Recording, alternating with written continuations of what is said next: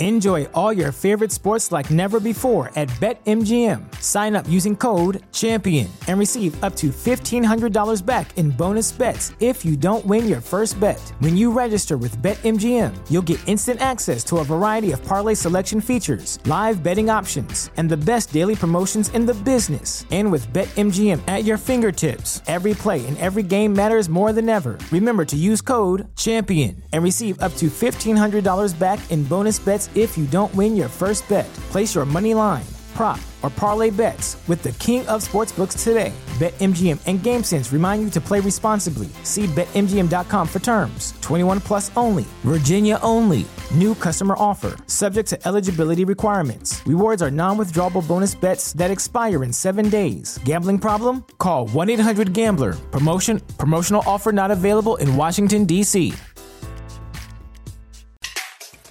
Yes, sir. You heard the man. Make sure you are subscribed to the Jacob Media YouTube channel, JAKIB Media, for every conversation that Johnny Mac and I have nightly on The Fix, every night, 7:30, Monday to Friday on AM 1490 Sports Betting Radio. Follow John on Twitter at JFMcMullen, PhillyVoice.com, Sports Illustrated over at SI.com is where you can find all of John's written work.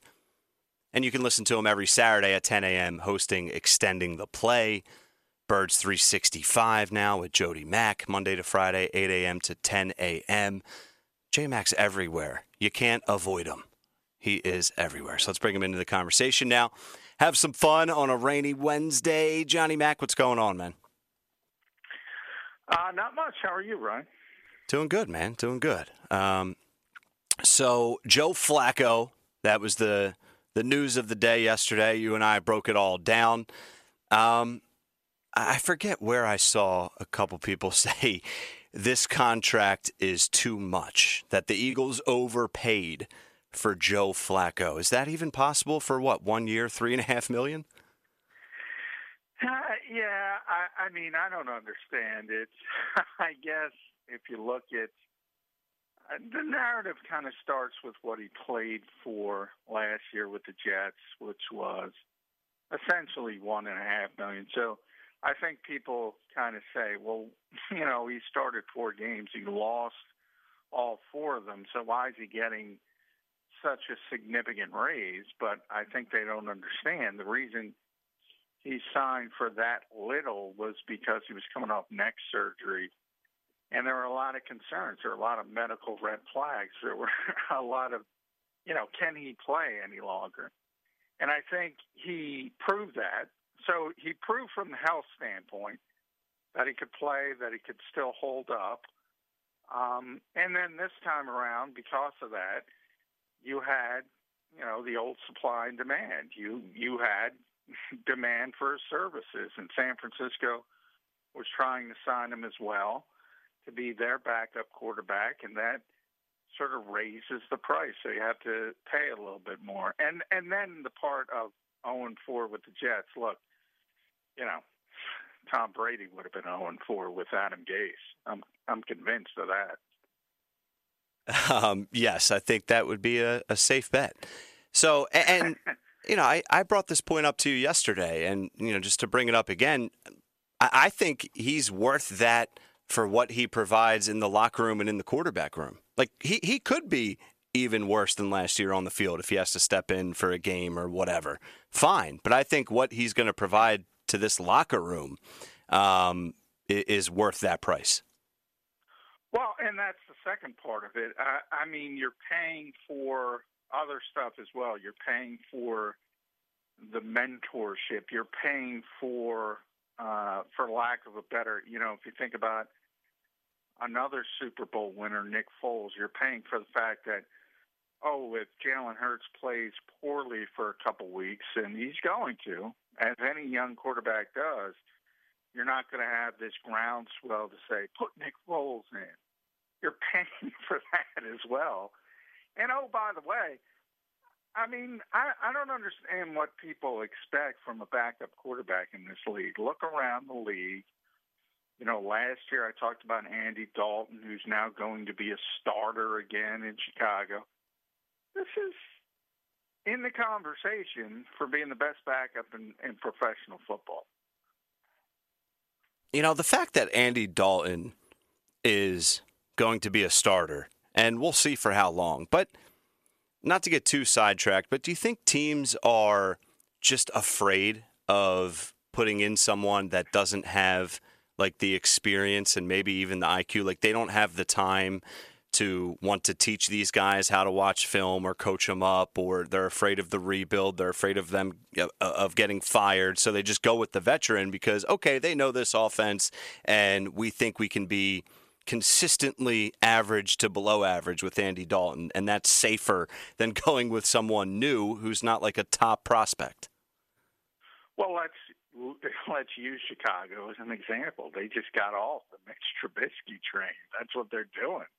I mean, is Andy Dalton better than Mitch Trubisky? Yeah, unquestionably. And that's a former number 2 overall pick. And it's interesting because there are a lot of people saying, well, Buffalo signed Trubisky to, I think, $2.5 million a year on a 1-year deal. Why not bring him in? He's 26. He's got a similar skill set. You wouldn't have to change the offense. I'm like, why would you want Mitch Trubisky around Jalen Hurts? I mean, if you watch any Chicago game, you see Matt Nagy cutting the field in half, giving him high-low reads because he can't do anything. So, yeah, I mean, if it comes between a player like that or a player like Andy Dalton who at least knows how to play, yeah, eventually coaches are going to default to give me the guy who knows how to play. The issue becomes, you know, when you draft these guys, it doesn't stop there. I talk about it all the time, and you'll see it this year with the draft.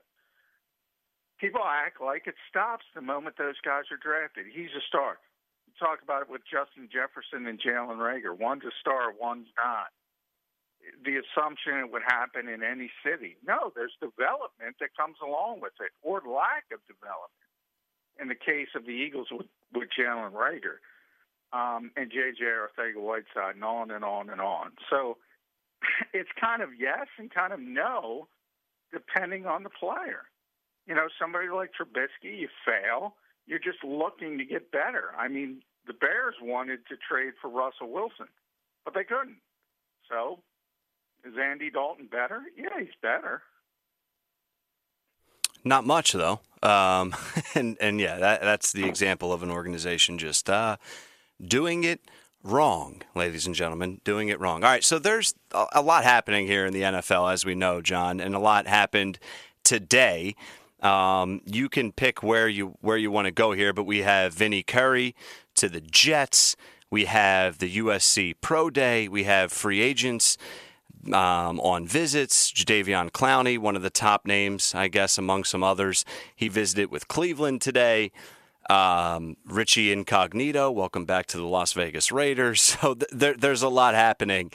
You can kind of pick where we should start.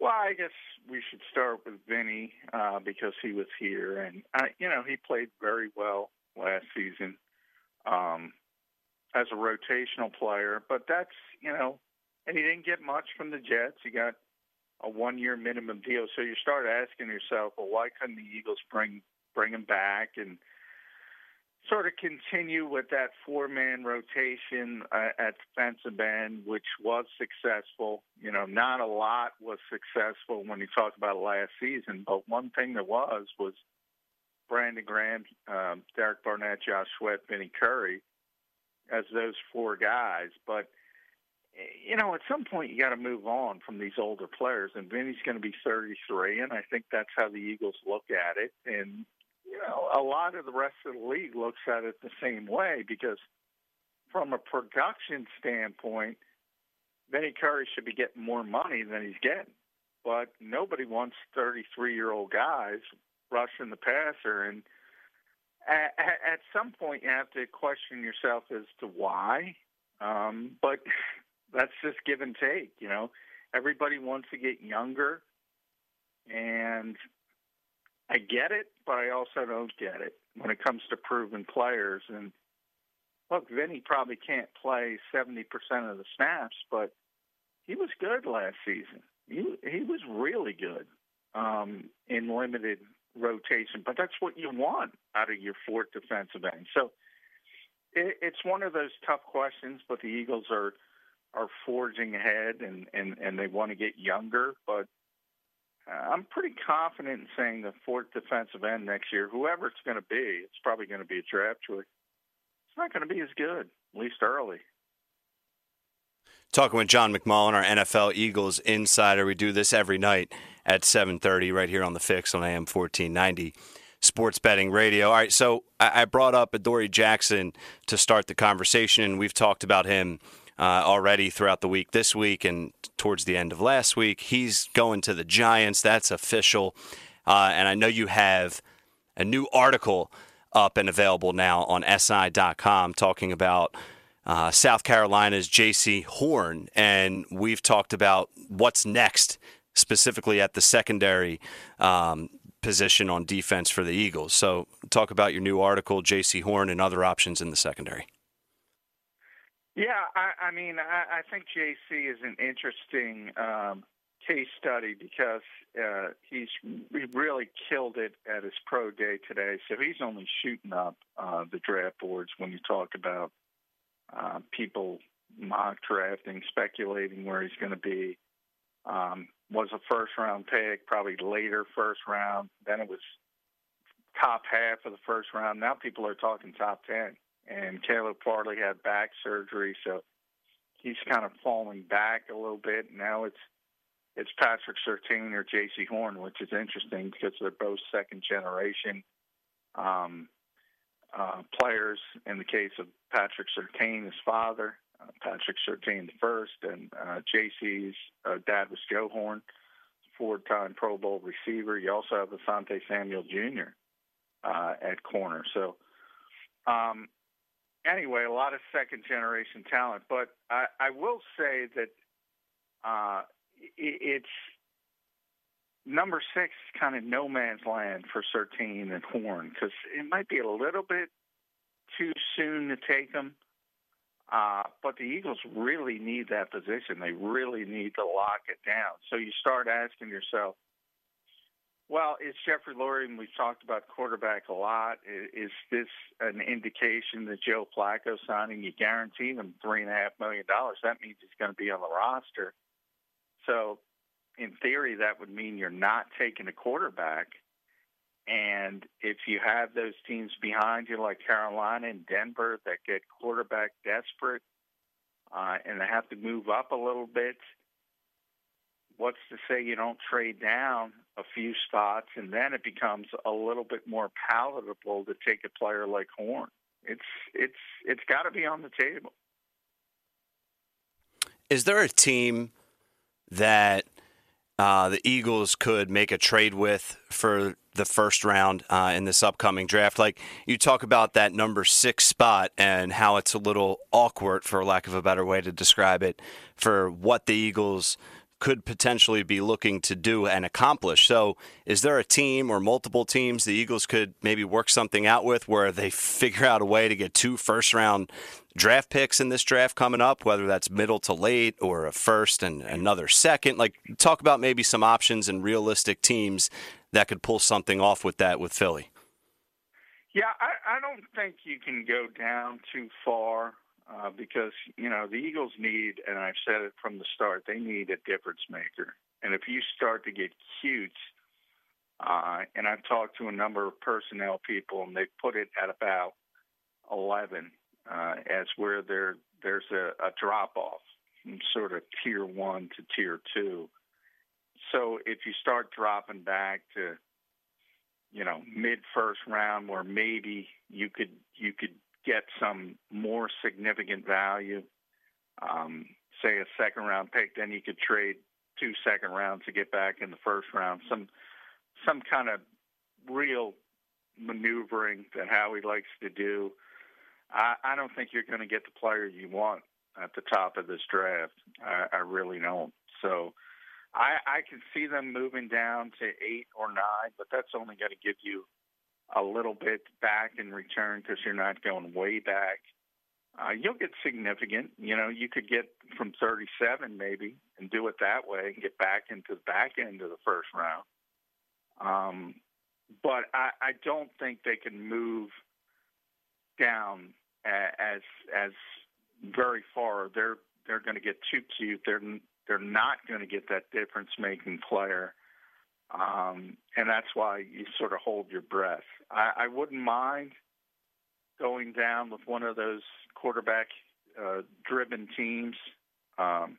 If the Eagles, as I said, go the true Jeffrey Lurie route and say, we can't take a quarterback anyway, so that's not going to affect you, and then you'll still be able to get a really good player and something on top of it. So that I could see, but I can't see them going down too far. I don't know how we would not classify the draft for the Eagles being a massive failure if they stick with the 6th overall pick and they don't end up with Kyle Pitts or a wide receiver. Because the bottom line is this: if you want to give Jalen Hurts a full test run and take him off the lot and see what he's got here, so to speak, you need some weapons. I mean, and I think I've heard some analogies of Josh Allen, and they go and get Stephon Diggs, and you look at Sam Darnold and the lack of help and support both on and off the field that he had. Like, you need to have pieces with the quarterback, weapons with the quarterback to really see what you have under center. If the Eagles don't go and get one at 6, I don't know how they can properly assess. Would you agree with all that? Yes and no. I mean, I'm a little bit concerned. I mean, it's not Nick Sirianni's fault, obviously, and it's not the new coaching staff's fault that Jalen Reagor was taken in the first round and J.J. Was taken in the second round, J.J. Arcega-Whiteside the year prior. You shouldn't have to be drafting another wide receiver in the top 10. But here we are. So in a lot of ways, I think from that standpoint, maybe politically Kyle Pitts would be easier to sell. But he concerns me because he's such a unique player. He doesn't concern me from a talent standpoint. He concerns me because you really got to work to get him involved. He's not a typical player. He's very unique. You have to use him in unique ways, and that means you need a coaching staff willing to embrace that and game plan for him and make sure he's involved. And again, I know the old coaching staff wouldn't have done that. They would have gotten away from it. I can't say much about this new coaching staff because none of us know it. None of us know their strengths or weaknesses. So there's a potential that they certainly could utilize a player like that. But just from the average of watching not only Doug Peterson's staff, but coaching staffs all around this league, there's about 3 or 4 that really are disciplined enough to use unique players. And I'm being dead serious. It's really difficult. I talk about manufactured touch players all the time, and you see it early in games, and sometimes you see jet sweeps, orbit motion, whatever, and you go, wow, and somebody's in the backfield. And then as you get into the guts of the game, and everything's happening so quickly, and you only got 40 seconds, and they get away from it. And that's just the way it is. So everything concerns me a little bit with this team, unless the one player who doesn't concern me at all is Sewell. You can just stick him at left tackle, but then you're saying Andre Dillard didn't work, Jordan Mailata. There's a lot of political issues the Eagles have to get over. And one position where they don't have that is cornerback. And these guys are good. Surtain and Horn are good, and they're good players. Would it be as sexy as taking a receiver? No. But I just, again, it's not Nick Sirianni's fault, but I got a real tough time seeing this organization develop receivers because I haven't seen it in so long. Yeah, I don't think I've ever seen it. Well, and you mentioned Stephon Diggs. Maybe that's the route this organization should have went and get a proven guy who's already there. Because there's just going to be this assumption, whether it's Jalen Waddle or Jamar Chase, and I don't think Chase is going to be there, but or even Devontae Smith, who I don't think the Eagles would take at 6. But if you throw those three in the mix, again, I go back to where we started this conversation. There's that assumption that, okay, it's over. These guys are good players, and no development needs to happen, and they should be better than Justin Jefferson. Well, odds are they're not going to be that good. I mean, look at Justin Jefferson's probably the best rookie receiver since Odell Beckham Jr. So it's quite a few years in between there. And we've seen it again with Rager, Arcega-Whiteside, to a lesser degree. And again, this is a different coaching staff, and Nick Sirianni's a lot of his history as a coach is at the wide receiver position. He played the position at a very, obviously a lower level, but nonetheless, he understands it. Maybe it changes, but I got to tell you, you're drafting a wide receiver in the second round in 2019 and the first round in 2020, and you're telling me you need a top 10 pick at wide receiver again? That's tough for me to swallow. John McMullen, we do this every night at 7:30 right here on The Fix. Make sure you are subscribed to the YouTube channel at Jacob Media, JAKIB Media. Follow John on social media at JF McMullen on Twitter, and go check out a couple of his new articles posted today on SI.com talking about Anthony Harris, the new safety in Philly, talking about one prospect in particular in J.C. Horn, and then PhillyVoice.com as well. Plenty of content there from J. Mack. All right, John, I appreciate it, man. We'll do it again tomorrow. All right, thanks, Ryan. Yep, there he is, J. Mack, Johnny Mack. Good stuff from him.